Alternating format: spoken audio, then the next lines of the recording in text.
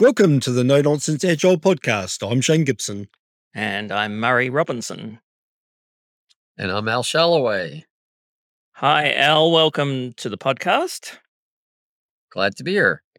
We asked you to come on because we're doing a theme on SAFe, Scaled Agile Framework for Enterprises.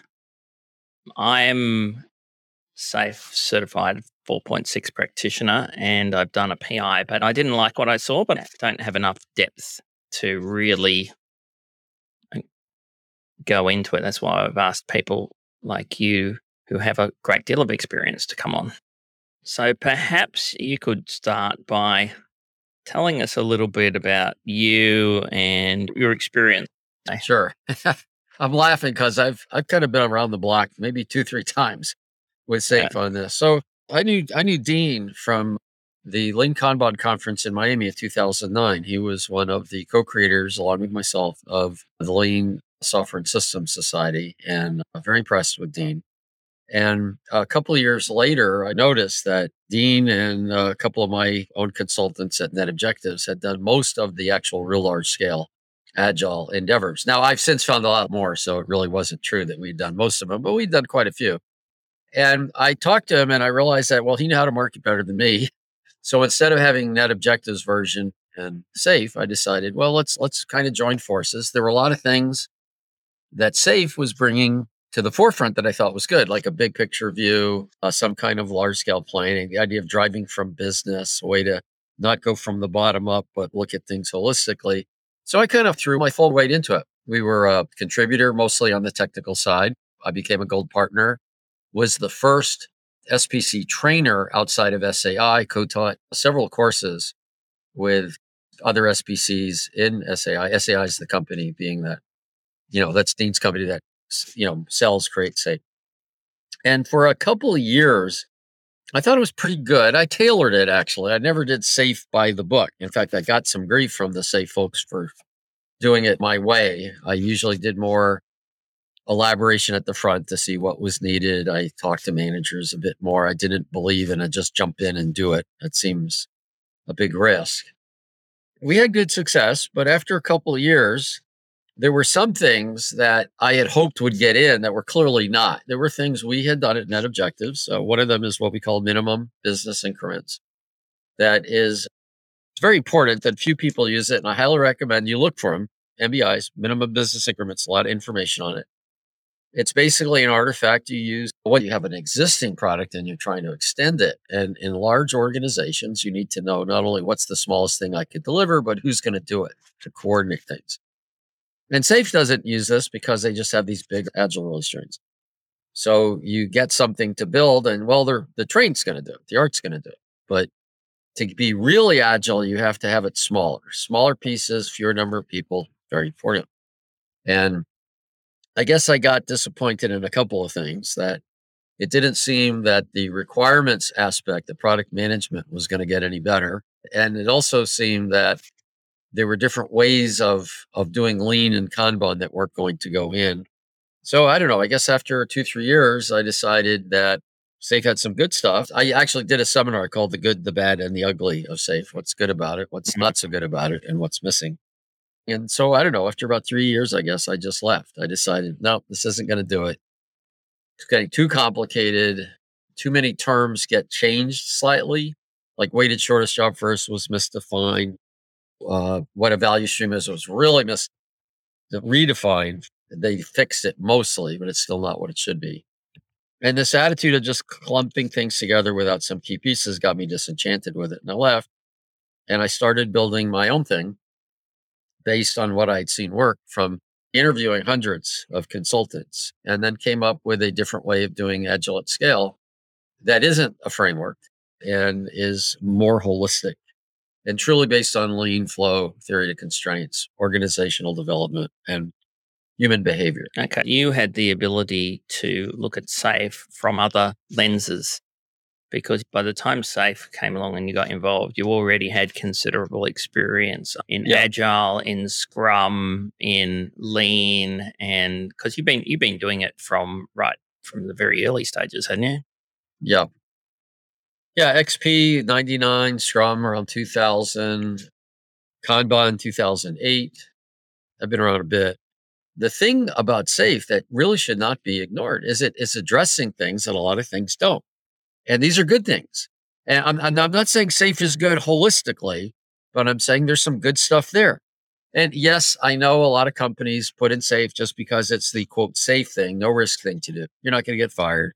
And people tell me SAFe's really a way to wrap waterfall and all that. And yes, it is. That's true. But not everybody does that. And I think it has to be acknowledged that you actually had a way to look holistically at a agile release train. I mean, I'm not saying it's the best thing because it isn't, but that you could look at 50 to 125 people or so and, hey, we're going to do this together, not try to get individual teams working together. Two different things. And that was good.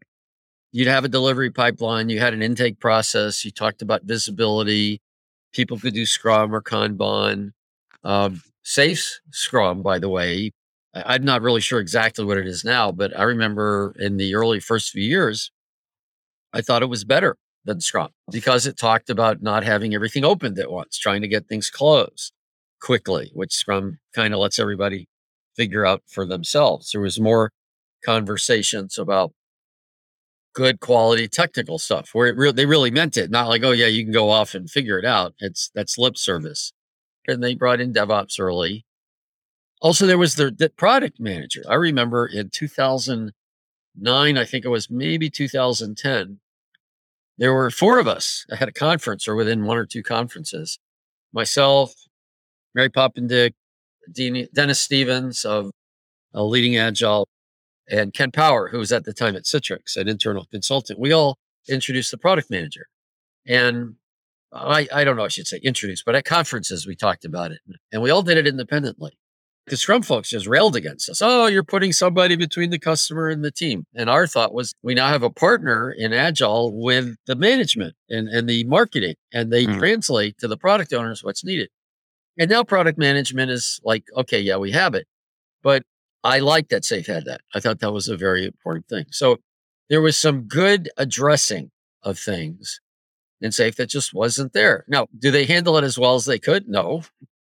But on another topic, as I heard Don Reinhardt, and he said, well, on a scale of 1 to 10, it's about a 2, but they're the only ones who talk about it, so they're the best.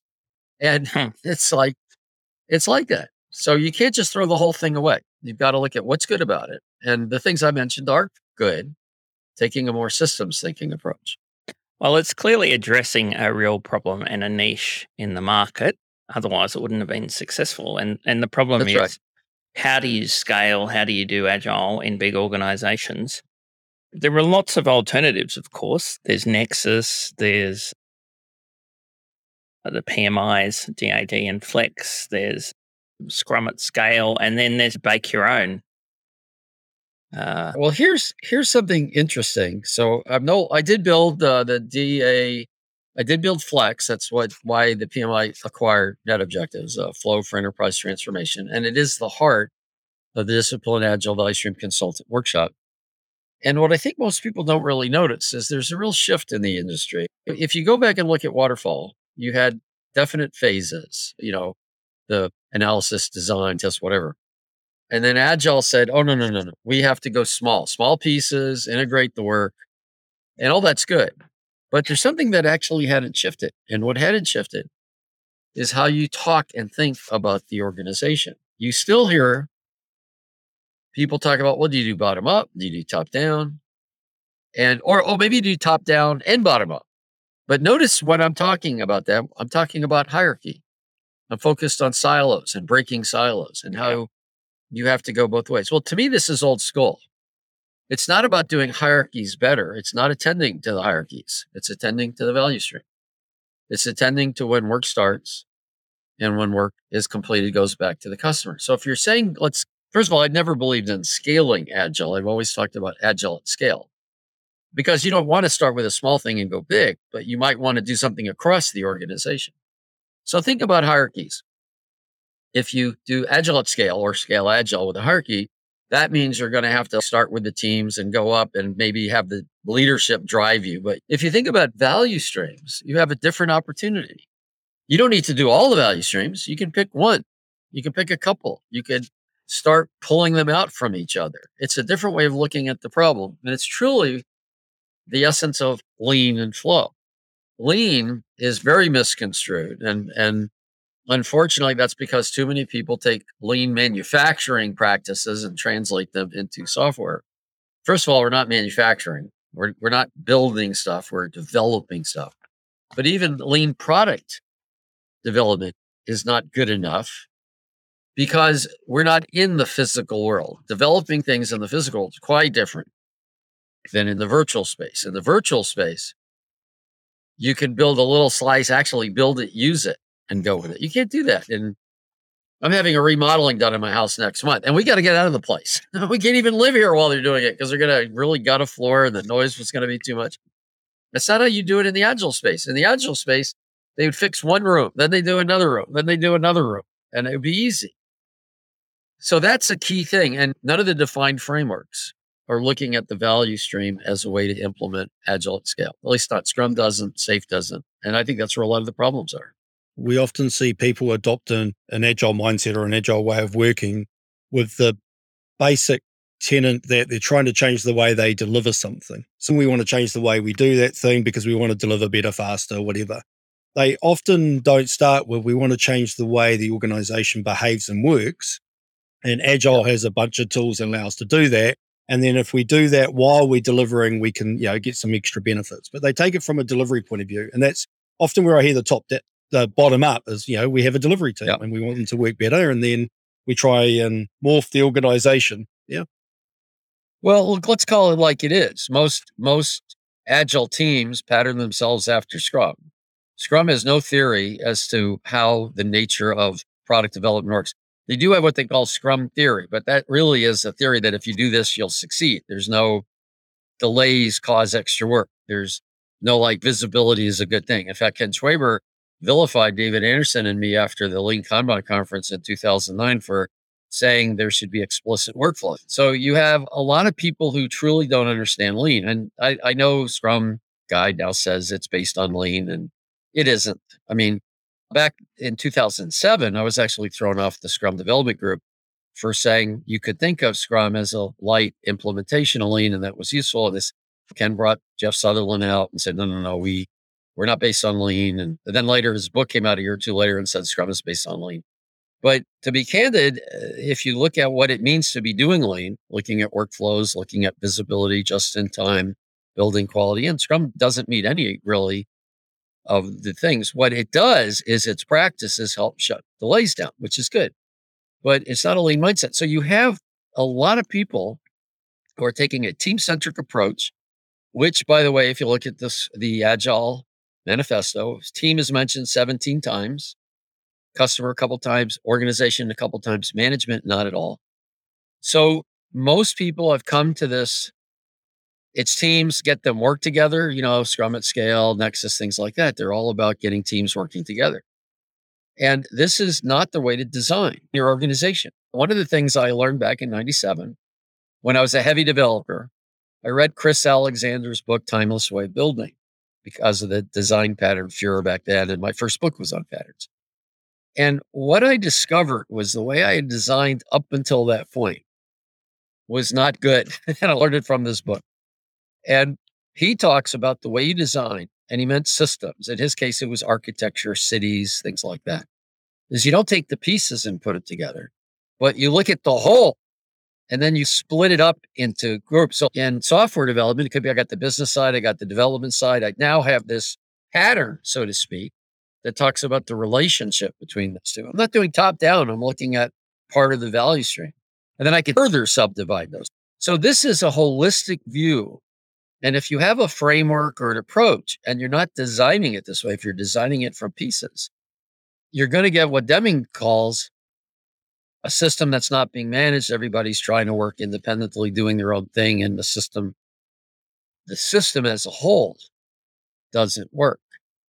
And I think this is the flaw of a lot of these frameworks, is that either they're simple and leave too much for it to be filled in, or in SAFe's case, they're too complicated. Yeah, there's a value stream in there, but you can't see it unless you know what value streams are. So you got all these components trying to get together, and that's part of the complexity. So there are a lot of thought leaders who've come out and said that SAFe is not agile. So people like Jeff Gotthoff has said that, Martin Fowler, a bunch of other people. Well, I wouldn't say SAFe is agile either. I'm not sure I would say Scrum is agile. What is agile, actually? Well, that's a good question. Well, let's talk about that, because I wanted to ask you if SAFe met the agile values, which is, I think, what defines what agile is. Well, I don't actually agree that it's what defines agile is, but I probably agree that it doesn't meet the values. There are a lot of people out there who don't agree that the Agile Manifesto is what defines agile. And my argument for it is twofold. One is we are uncovering better ways. Well, if you're uncovering better ways, why are we using something 20 years ago? But the real reason was I was around before the manifesto came into existence. I was also, by the way, at Snowbird 10, which was the 10th anniversary of the manifesto. Now, I think the Agile Manifesto was great. I want you to understand this is not a complaint or a degradation of, or saying they should have done better. I actually suspect had I been there, it wouldn't have been as good as it is. So I'm not saying I would have done better. Okay. But it was a manifesto. It was a point in time. It's a statement that we need to shift. And it was fabulous at that.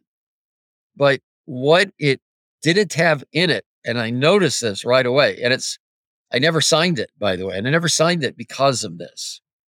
And I understood why they said, the people over process. I understood that because back in the day, process was like, you had to do this. You had to do it this way. Well, now Scrum says you got to do this. It's got immutable roles, events, artifacts, and rules. So, I think most people, I did a little survey and it validated what I had said, that most people are told to do Scrum. They don't choose it freely. They're either outright told or they're strongly, which sets up a trap because Scrum has a boundary and Scrum is good for certain things, but not good for certain things.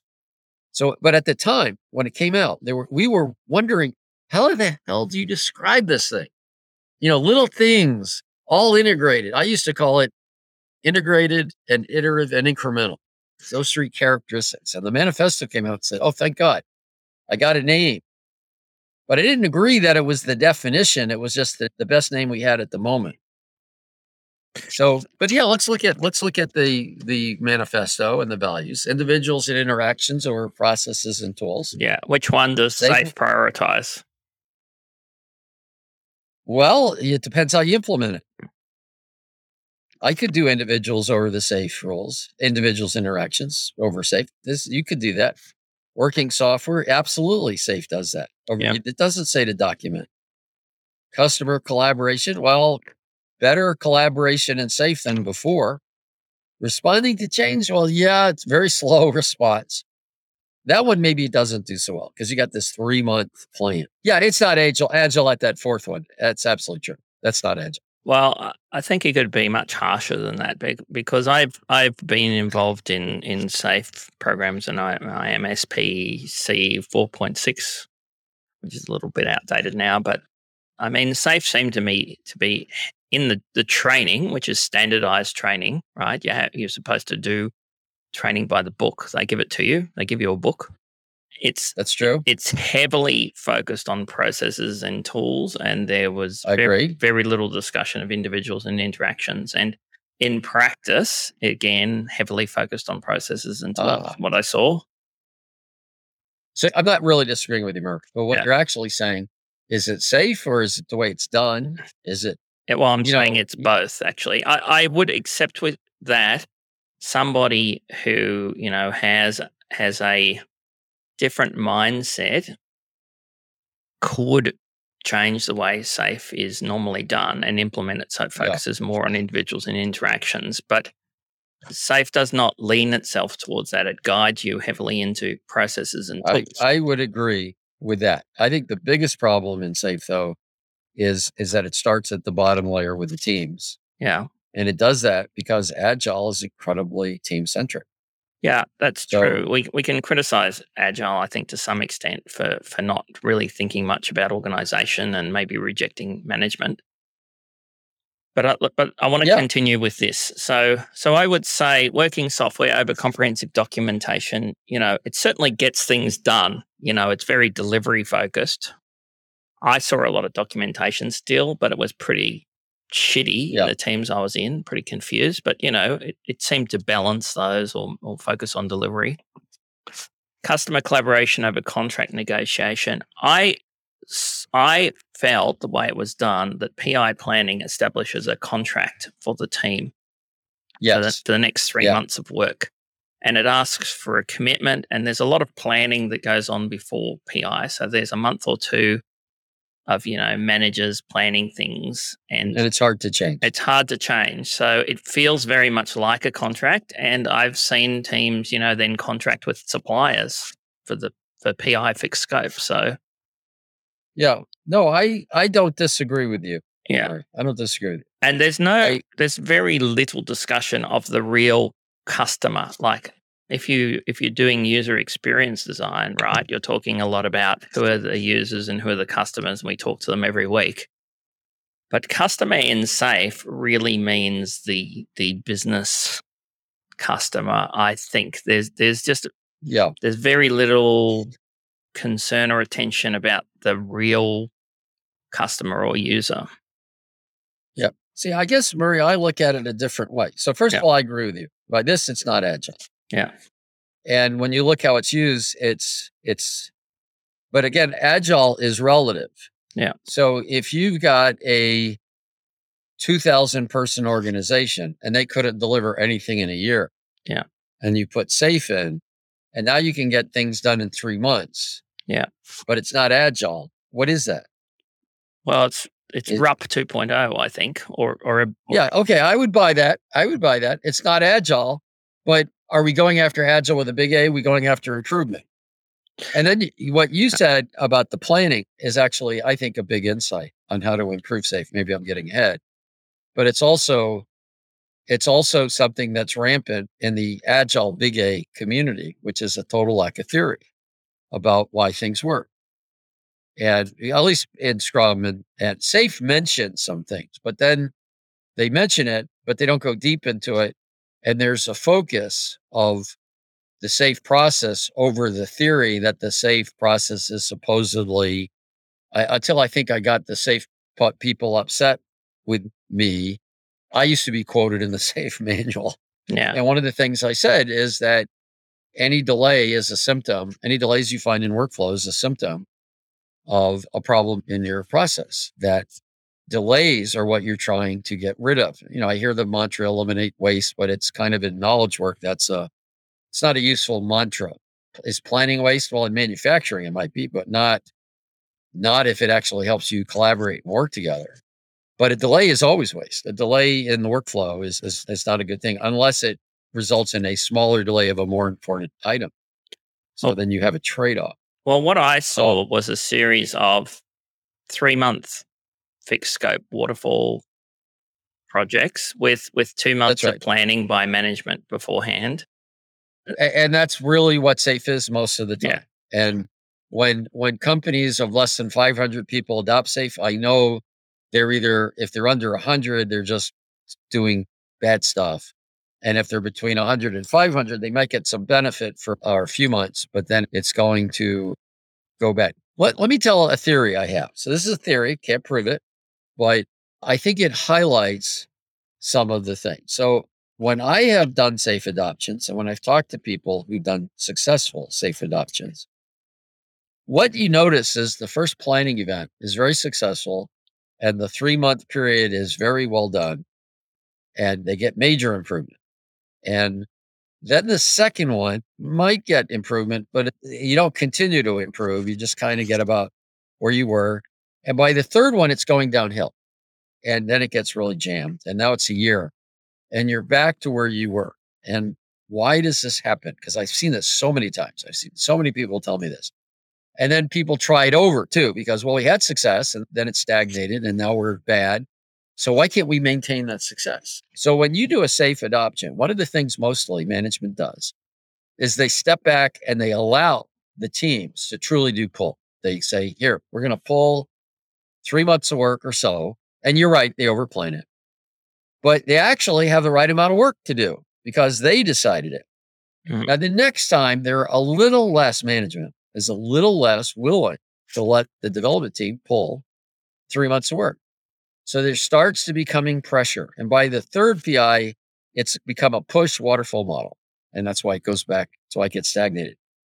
And if you look at it from that perspective, it becomes quite interesting because I'd say that's just bad flow at scale that Scrum exhibits as well, because neither of them truly are pull systems. Scrum is a pull of a batch, but it's not, excuse me. Scrum is a pull system, but it's a batch pull. It's time box. It's not a flow system, which is a better pull system. So I agree. I can't prove it, but I've seen that. I'd throw in another cause and effect that I've seen with teams. And I'm a little bit different from both of you in that I tend to start with teams. And then once the team's rocking it, when the organization starts to scale, then I'm typically not there anymore. So I've never seen a good scaling process. But when we try something new, we get permission to experiment. So I do that, I get a new team to work with.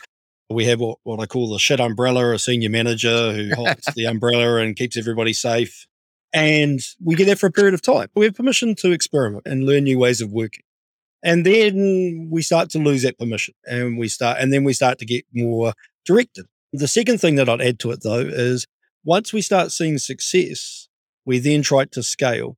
We try and get other teams to do it. And so, I do wonder from a SAFe point of view, because I've never been involved in a SAFe experiment and I probably never will be, but the people I've talked to, and I've talked to lots of them, I get an anecdote that, they start adding more release trains.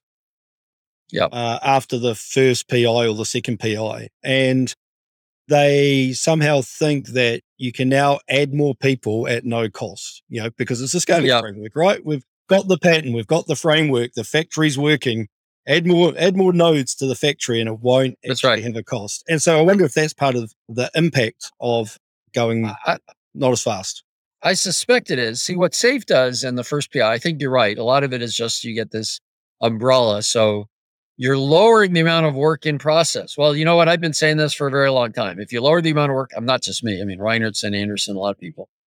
If you lower the amount of work in process and you don't change anything else, you're going to get a massive improvement. That's why we start some of our initiatives with using minimum business increments. Just get smaller pieces going through the system. Old Goldratt, creator of Theory of Constraints, says sometimes working on smaller batches is all it takes to bring a system back in control. So if all SAFe did was say, hey, let them figure out what they're going to do, you'd get probably just as much improvement. But see, here's the rub with SAFe. The agile release trains and the big planning event is actually pretty decent for managing dependencies, but it doesn't help you eliminate the dependencies. It doesn't have the concept of the MBI where you can get smaller things that require multiple teams. And it doesn't have the concept of what we call the focus solution team, which is between like a single Scrum team and an agile release train. It's like 2 or 3 teams focused on one thing.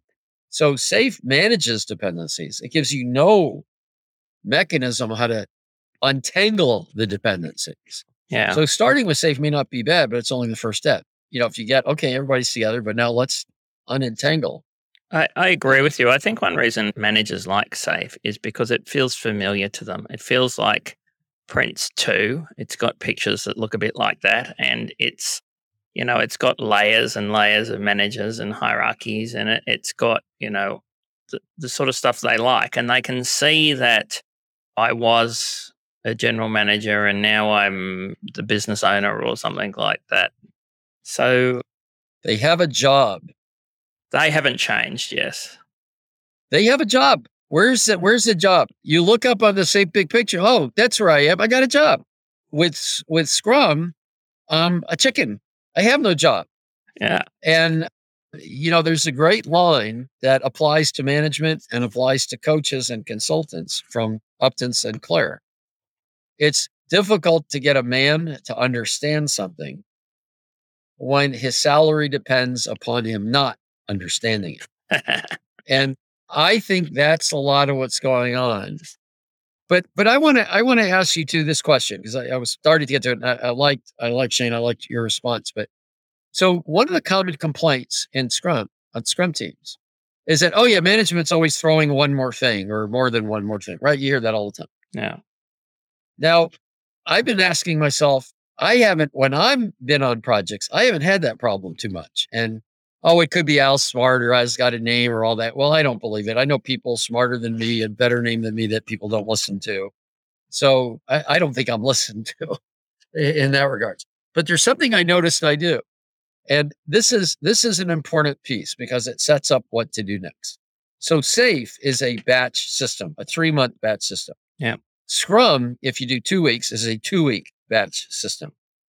Now, Shane, if you pick 2 weeks, let's say you even pull it, and I'm your boss, and you pick 2 weeks worth of work, and I get one more thing, and you've got a team of 8 people, and I got something that's going to take 3 days, and you tell me the iteration. So I say, Shane, come on, 2 weeks of work, I got 3 man days here. You got 10 people, that's like 80 man days. I'm giving you a little bit more. Can't you just work a little harder? See, it's hard to say no to that. The other half is this. Let's say you're doing a flow system. Could be Kanban, could be any number of things. And the way you've told me you work is you got a team of, say, 8, 10 people. And you don't work on one thing at a time. Actually, one-piece flow is not something to always strive for. In manufacturing, it might be good, but not in software. So you've let me know that you got your 10 people, and what you'll do is you'll take the most important thing off, get 1, 2, 3 people working on it. The next thing, 1, 2, 3 people working on it. And now I give you something else to do. You have an easier time saying, well, I can do it, but I either got to stop one of the things I'm working, which is okay if you want me to, or if I do it, it's going to push everything back. It's like a line in a grocery store. It's like somebody stepping in front of you. There's a model that as a manager, it's not about trying harder. It's about another item going into a line, into a queue. And I think that is not clear when you have batch systems. And I think it's clear when you have flow systems. And I'm just curious your guys' opinion. So I'm with you. I think a flow way of working, I think not having a batch where we can't do change is not as good as having a flow system. However, to have a flow system is incredibly difficult and complex. To understand the flow, to measure the flow, to understand what the impact of introducing something into the flow is for the things that are currently in flow. And so when I'm working with teams, one of my primary focuses is to figure out what part of the way they work we're going to inspect and adapt first. Yeah. I had this conversation last night with somebody. When an agile coach comes in and starts talking on day one about how it's going to work, fire them. Yeah, an agile coach should walk in and observe for a week or two of what's happening, what's working, what's not working, where should we invest time to change and see what happens. And then they should suggest to the team, looks like you've got a problem over here. Here's some of the toolkit things we've got that you can experiment to see if it fixes it. So I will tend to start a team off by suggesting we do Scrum. Why do I do that? Because I want to suggest that we lock our focus down to a time period, 2 to 3 weeks, and then we use the Scrum terms, the toolkit, and we say to those managers, you're not allowed to change what the team works on for a 3-week window. And why do we do that? Because we want the team to adapt what they're doing and inspect it in terms of what they're doing within those 3 weeks. We don't want more complexity coming in. As soon as that manager comes in and says, what about this? We've broken the toolkit, we've broken the system, and that has consequences. Now, my view is we should strive to move out of a batch way of working, but we have to be ready. We have to understand the complexity and what happens and where it's going to break next, and we should start introducing some of the flow concepts. So again, the way I talk about it is I talk about how you can make toast. There's a great video out there that tells you about nodes in that. And so I love it. Yeah, it's a form of systems thinking. If you can't articulate how you do work, how you start it, what you do in the middle, how you finish it, then I don't believe you're really, it's not easy to adopt a flow mentality if you don't understand the flow of your work. And so, if we start off with Scrum, understand the flow. And once you've got that, experiment with it. Well, you made 2 very salient points that I totally agree with. One is, if somebody comes in and is telling you what to do from the beginning, get rid of them. But let me just underscore why a lot of people do that, because that's all they know. Because they've learned, here's a solution, and there is no kind of theory to understand how to improve it. So that's why that happens a lot. Now, the second thing, which I agree with, is you're using Scrum in a particular way. You're using Scrum to see what's going on. And I know people say, oh, Scrum will tell you, unobscure your problems. Although if you know Lean, in a matter of hours, I can tell you what's going on by talking to people. It's not hard to see. But it's not whether I understand, it's what they understand. So to me, the value of the sprint, like you talk about, isn't to let an experienced coach see what's going on. It's to let the team see what's going on, hit the wall, rub it in their noses. But see, you're not really doing Scrum to do Scrum. You correct me if I'm wrong. I heard you're doing it to find out what your problem is and then do the next step to go to smaller batches. So this comes to the key, right, for me. And doing these podcasts has helped solidify my thinking on this. I believe Agile has a bunch of patterns which you can use and it's a toolkit. Totally agree. I don't believe in any of the frameworks. So I use a lot of the Scrum patterns at the beginning because I find them valuable when I'm working with a team for the first time. And I find Scrum easier to understand. I find the Scrum tools easier for me to understand and teach and explain and mentor and coach.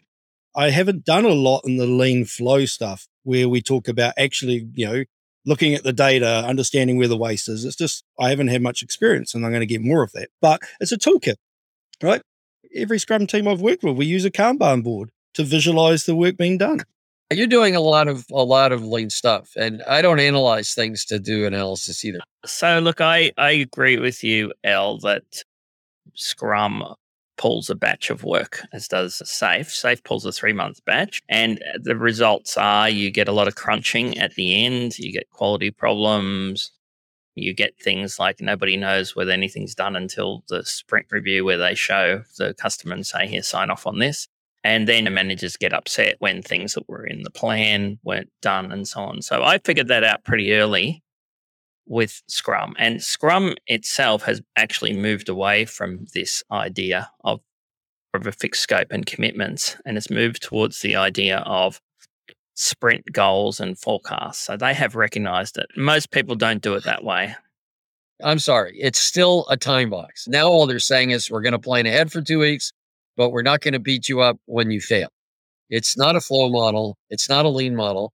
And I hear what you're saying, but it's still a batch system. Yeah, it is. It's very much a batch system. Now, within a year of me really doing Scrum consistently, I started introducing the Kanban model. So I've got Kanban boards where I put the different steps in the workflow, and I encourage teams to slip the work. So let's say they planned 10 things and they did, it looks like they can only do 6. I said, don't worry about it. We'll do the next 4 next time. We'll just let it flow. So in other words, I'm focusing on the work flowing through the system rather than, delivering a fixed batch. Yeah, no, that's good.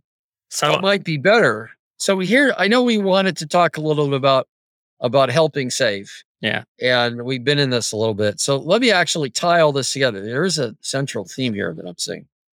So, but what you still have when you do what you're saying is you still have like 2 or 3 weeks of planning. And if you only get 10 days worth of work done, that means you wasted time doing analysis on things that you never got built.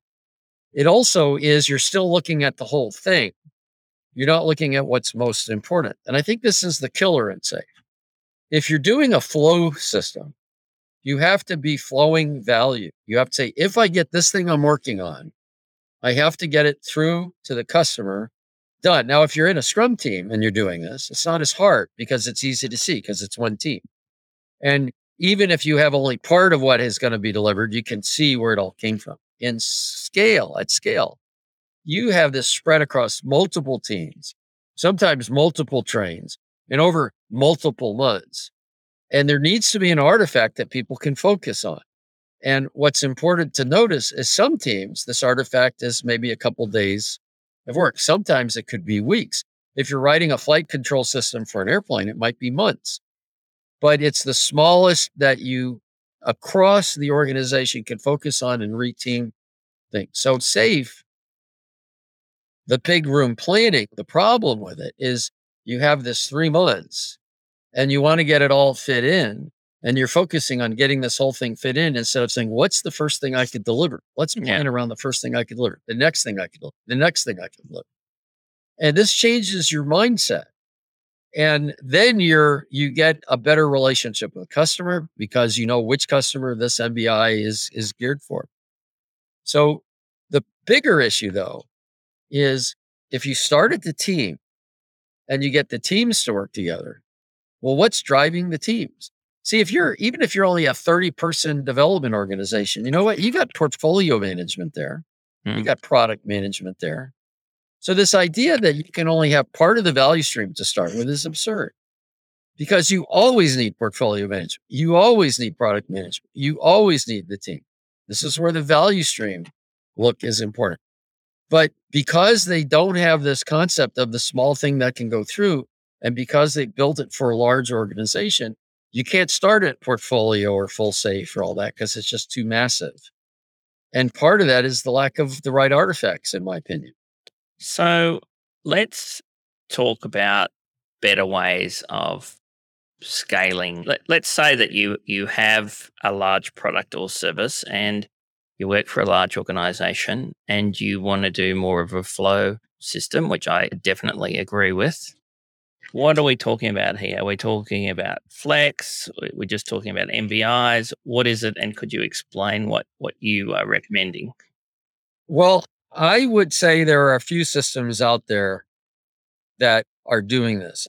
There's TameFlow by Steve Tendon. He doesn't have a workshop, but he has a great book. I highly recommend reading it. It's based on patterns and theory constraints. And there is the Flex system, which is part of Discipline Agile's Value Stream Consultant workshop that I built. I've actually started doing something else. See, I don't believe that you can provide solutions to people no matter how smart you are.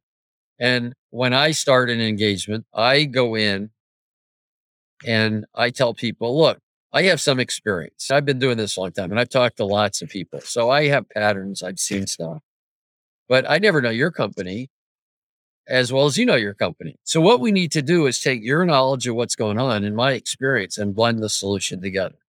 So I've actually been doing stuff like that for a long time. But the problem is you're left with some static document when you leave. So I've created a new way of engaging clients where you say, look, let's decide these things. It's not just what you collaborate on, it's how you collaborate and how do you document what you've collaborated on. So are you working on important small things? So you've got to look at your cues. Do you have too much stuff coming in? And why do you have so much stuff coming in?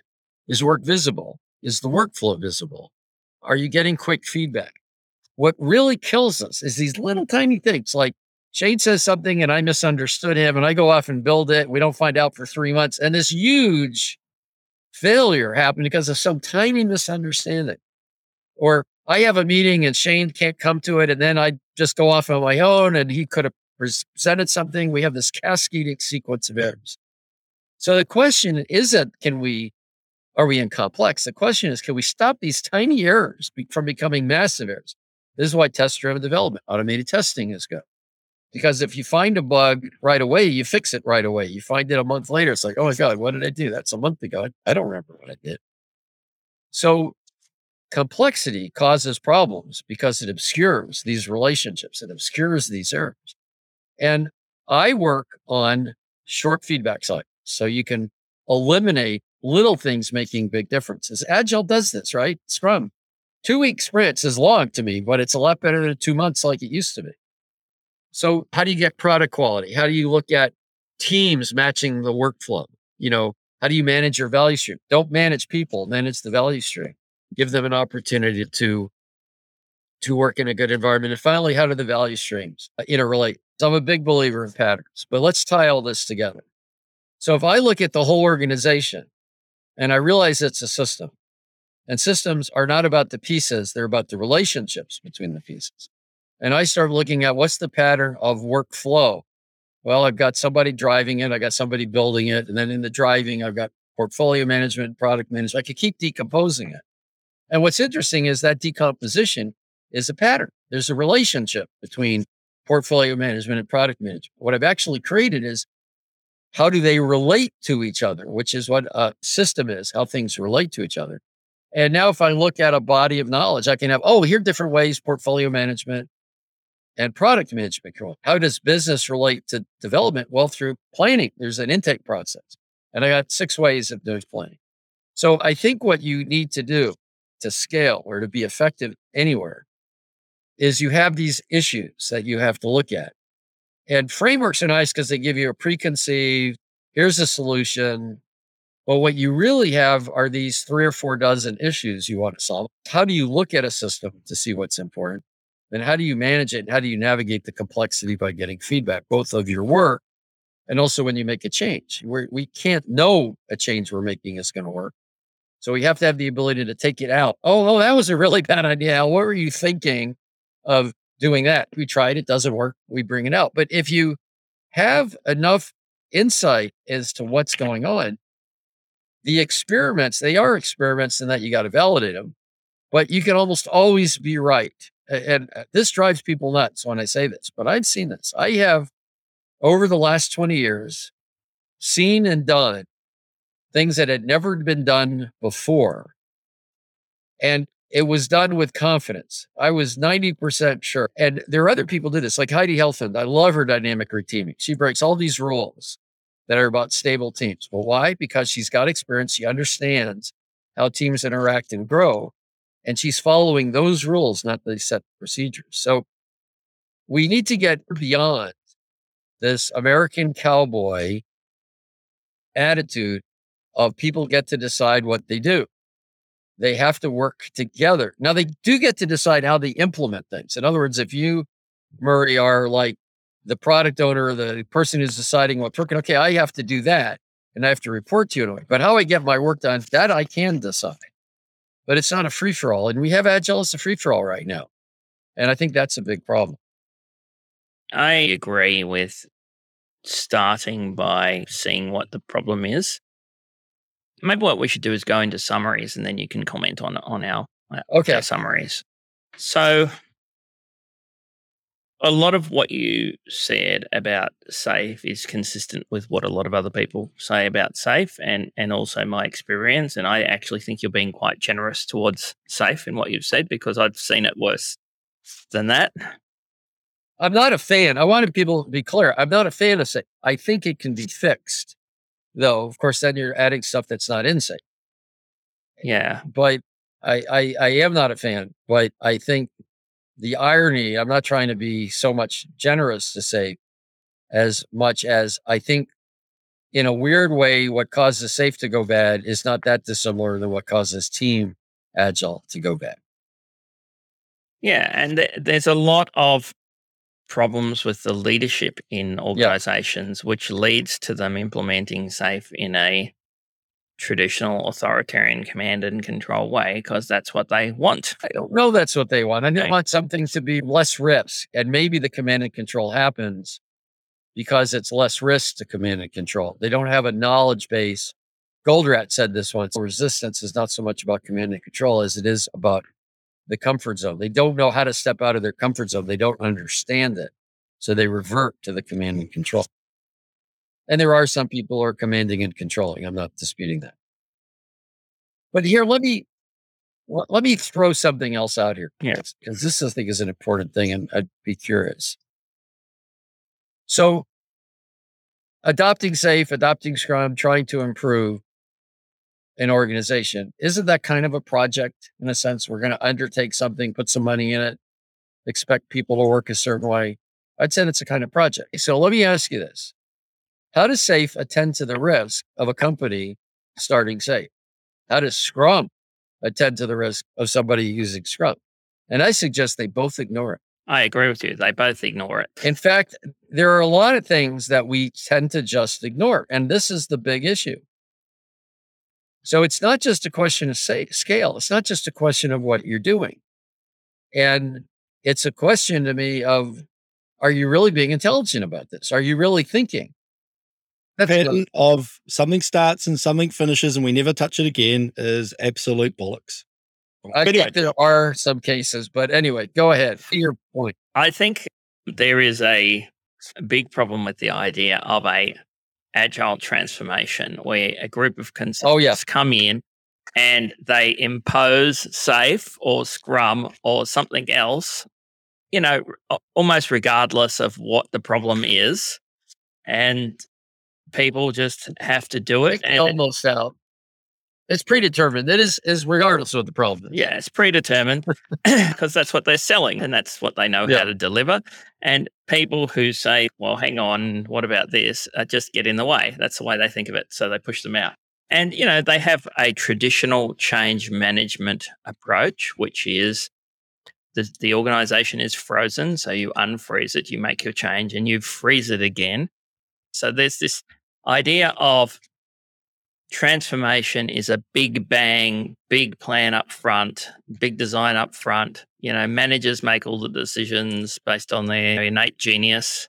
And then regardless of what happens on the ground, it gets implemented. And then regardless of whether it works or not, the success is celebrated, papers are written, and everyone gets promoted. And, any problems are due to, people we don't like. So we'll just blame them. So that's the way it's done. And it never works well. It's all the problems with waterfall that we complain about are done in a SAFe implementation or a Scrum implementation, usually. Shane and I have talked about this a lot before, and we are very big fans of implementing whatever agile approach you want in a tailored way based on learning about the organization, getting feedback, getting participation. Totally agree. Making experiments, getting things to work, and then scaling them up. So SAFe has this snake implementation pattern. Predetermined roadmap. It's a predetermined roadmap. It involves something like 16 courses. It's fantastic for selling training and certification. Yeah, that's why they have it. Yeah. Yeah. Scrum has almost as many workshops, by the way. Level 1, level 2, level 3, level 4. Scrum Master, team, product owner, technical, same thing. These are core sellings. But you said something, Murray, that is really, really important. And I'm so glad it's worth my time just for this one insight. Something I already knew, but I forgot to say is how important it is. See, I would suggest, and I understand, Shane, your attitude about projects. What I hear you say is it's never over. It's never over. Now, think about that for a second and think about what you said. I would suggest this is a requirement for any approach you take, that the way you start and the way you continuously improve is the same. Yes. In both cases, you look to see where you are and you look to see what you can do to improve. And if you just come in, you're looking to see, well, where are they? It doesn't mean I don't do something massive at the beginning where they are. Sometimes you do a big abrupt change, but I don't just bring the big change. I see where they are. I see what you need to do. And then later, a month, a week, a day, I'm going to improve. I do the same thing. Well, where am I now? And what do I need to do now? And where am I now? And it's where am I now? What do I need to do? What happened? And that cycle starts and keeps going. And you do not find this in frameworks. Yeah. Somebody once described it to me as a permaculture, right? It's actually, I love the concept. And the way I apply it is, if I can go back and talk to the teams I've worked with a year later and they're still inspecting and adapting, then the permaculture's taken place.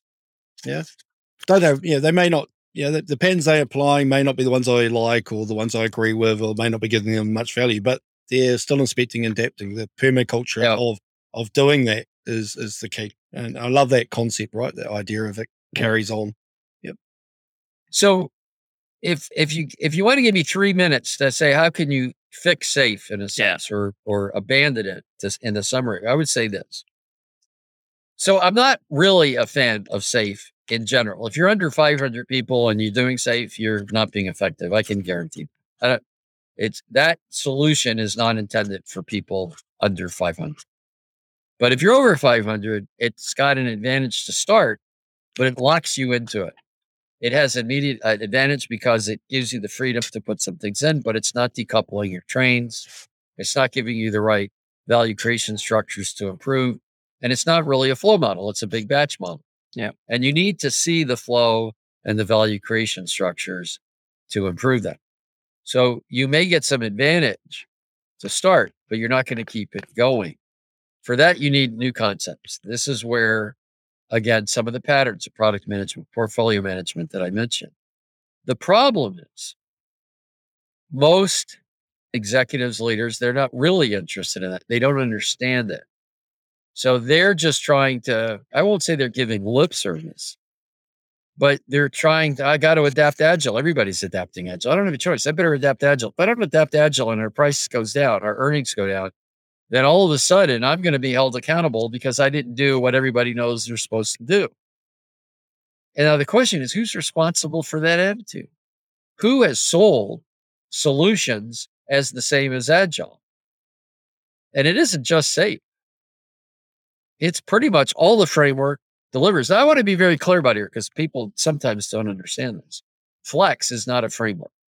Disciplined Agile is not a framework. What I'm doing at Success Engineering, my new company, is not a framework. I don't like frameworks. I've talked about frameworks being bad for a long time. You cannot use frameworks. They immediately limit your thinking because they have you do things that may or may not fit your situation. I would suggest what people need to do is start looking at not how do you tie the pieces together, but how do you create value add from how the customer is working. You're building a system, how the customer interacts with your system. That's what's important. You're really interested in the customer's operational value stream, not the journey. Most customers don't think through the operational value stream, and you can change it.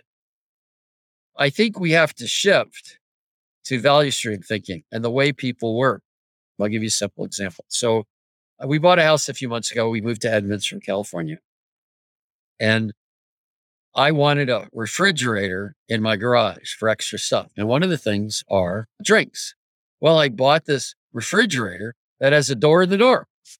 So if I want a drink, I just open the outer door, just exposes a little part, keeps lower electricity because it don't lose all the air. And guess what? That's changed my operational value stream. If I want a drink, I open the door in the door. If I want something else, I open the whole door. It's changed how I stock the refrigerator because I stock it, put drinks here, put the rest of the stuff there. So what you need to start thinking about is how can I add value to the customer? And all this development stuff, all these frameworks, ignore this to a large extent. And they talk about how can I build a system better instead of how can I improve my customer value stream? And how do I look at the system I'm building to improve that? And how do I get all this feedback? And we've gotten totally enmeshed in solutions because they're easy to sell. Yeah. And I know you don't disagree with me, but that's the real problem. More than SAFe, more than Scrum, more than anything is Agile reality is a disaster right now. And that's why I've kind of gone trying to get behind it. Yeah, it is pretty awful out there. You see some terrible things and some really miserable people, but I've had a lot of success in using Scrumban. I've had a lot of success with helping teams implement that, and they've been happy and very productive.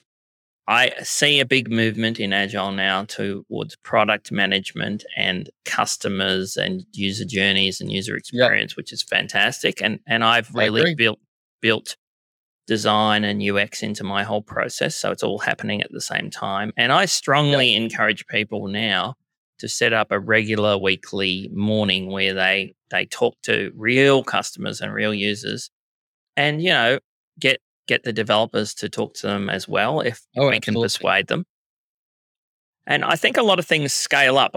On the scaling up point of view, I've actually had a lot of success with a version of the Spotify model, which I would call simply a matrix organizational model for functional teams. That's worked well. And I think lean portfolio management is actually really good. Using lean and Kanban at the bigger level, I think is a vast improvement on PI. I think the greatest weakness in SAFe is its 3-month PI plan because it just constantly turns into fixed scope. So I would strongly prefer people use a Kanban model for the work at the bigger level. I agree. Right, let me jump in with my thoughts from this. So, I constantly state that I'm unsafe and you haven't changed my mind. So thank you for that. Well, I'm not trying to. Increasing my bias just makes me feel better. used to be a saying in the software industry, nobody got fired for buying IBM. And I think one of the things that came out of this, as well as senior people being able to look at the SAFe diagram and seeing what their new pair of slippers looks like, new slippers, no different job. I hadn't picked up on actually, they can see it as lower risk, right? They don't get fired because everybody's implementing SAFe. They think there's lower risk. I love the fact you talk about patterns, because that's something I'm really passionate about. And this whole idea of frameworks versus toolkits. One of the things you said was, you kind of got in trouble because you picked up SAFe and used it as a toolkit where you adapted it when you used it rather than using it as a framework and following the book. So, for me, again, I think I need to look at SAFe as a toolkit. I think there are some things in there that I can reuse with teams to see if it makes, the way they work better. And I think one of the other things that came out was this idea of batch versus flow has been a really interesting way to describe a pattern. So, when you're applying a pattern, is that a batch pattern or a flow-based? And is this the right time to be applying that pattern? Right? Are we, which is safer for us? I think the other thing that I found interesting was this idea of top down and bottom up. And what you talked about was don't do either, focus on the value stream. And that's that whole pattern of thin slicing. How can we thin slice across the organization rather than retain the hierarchical silos? The other thing for me is, I still believe the only time you can have 1,000 people working together effectively is at a music concert. This whole idea of having 1,000 people working on the same thing is absolute bollocks. And so my answer to how do I scale to 1,000 people on day one is don't. Yeah. Well, I would agree. Just don't, because it's never going to work, right? It's human nature. And for me, I've got one question I really need answered before you go. Okay. What was the other part of the Agile Manifesto that was missing? What had to be there for you to find it? Because you never told us. So I read the manifesto, and what I see lacking in the manifesto is there's almost no systems thinking in it. They talk about software. Well, I'm not interested in building software. I'm interested in building value. The software part is a very small part of the entire thing. You read the 12 principles. Most of these are this way. I like a lot of them. Welcome changing requirements, even late in development. Yeah, that's good. Oh, late in development. Well, what about, it's all about development. It's a small part of the value stream. Yeah. And if you're not attending to the whole thing, I'm not for it. So here's my advice that would help a lot of what I've been saying here. Read Timeless Way of Building. I know a lot of people say you should read a pattern language. Pattern language is cool, but Timeless Way of Building will give you the thought process. I did not figure this out. I learned this from Alexander after doing design for 28 years wrong. I was, oh my God, he's right. This is a better way of design. And for the last 23 years, I've been using it and I find it always works. All right. Anyway, I think we need to wrap it up. It's been a very enjoyable conversation, Al. Same here. That was the No Nonsense Agile podcast from Murray Robinson and Shane Gibson. If you'd like help with Agile, contact Murray at evolve.co. That's evolve with a 0. Thanks for listening.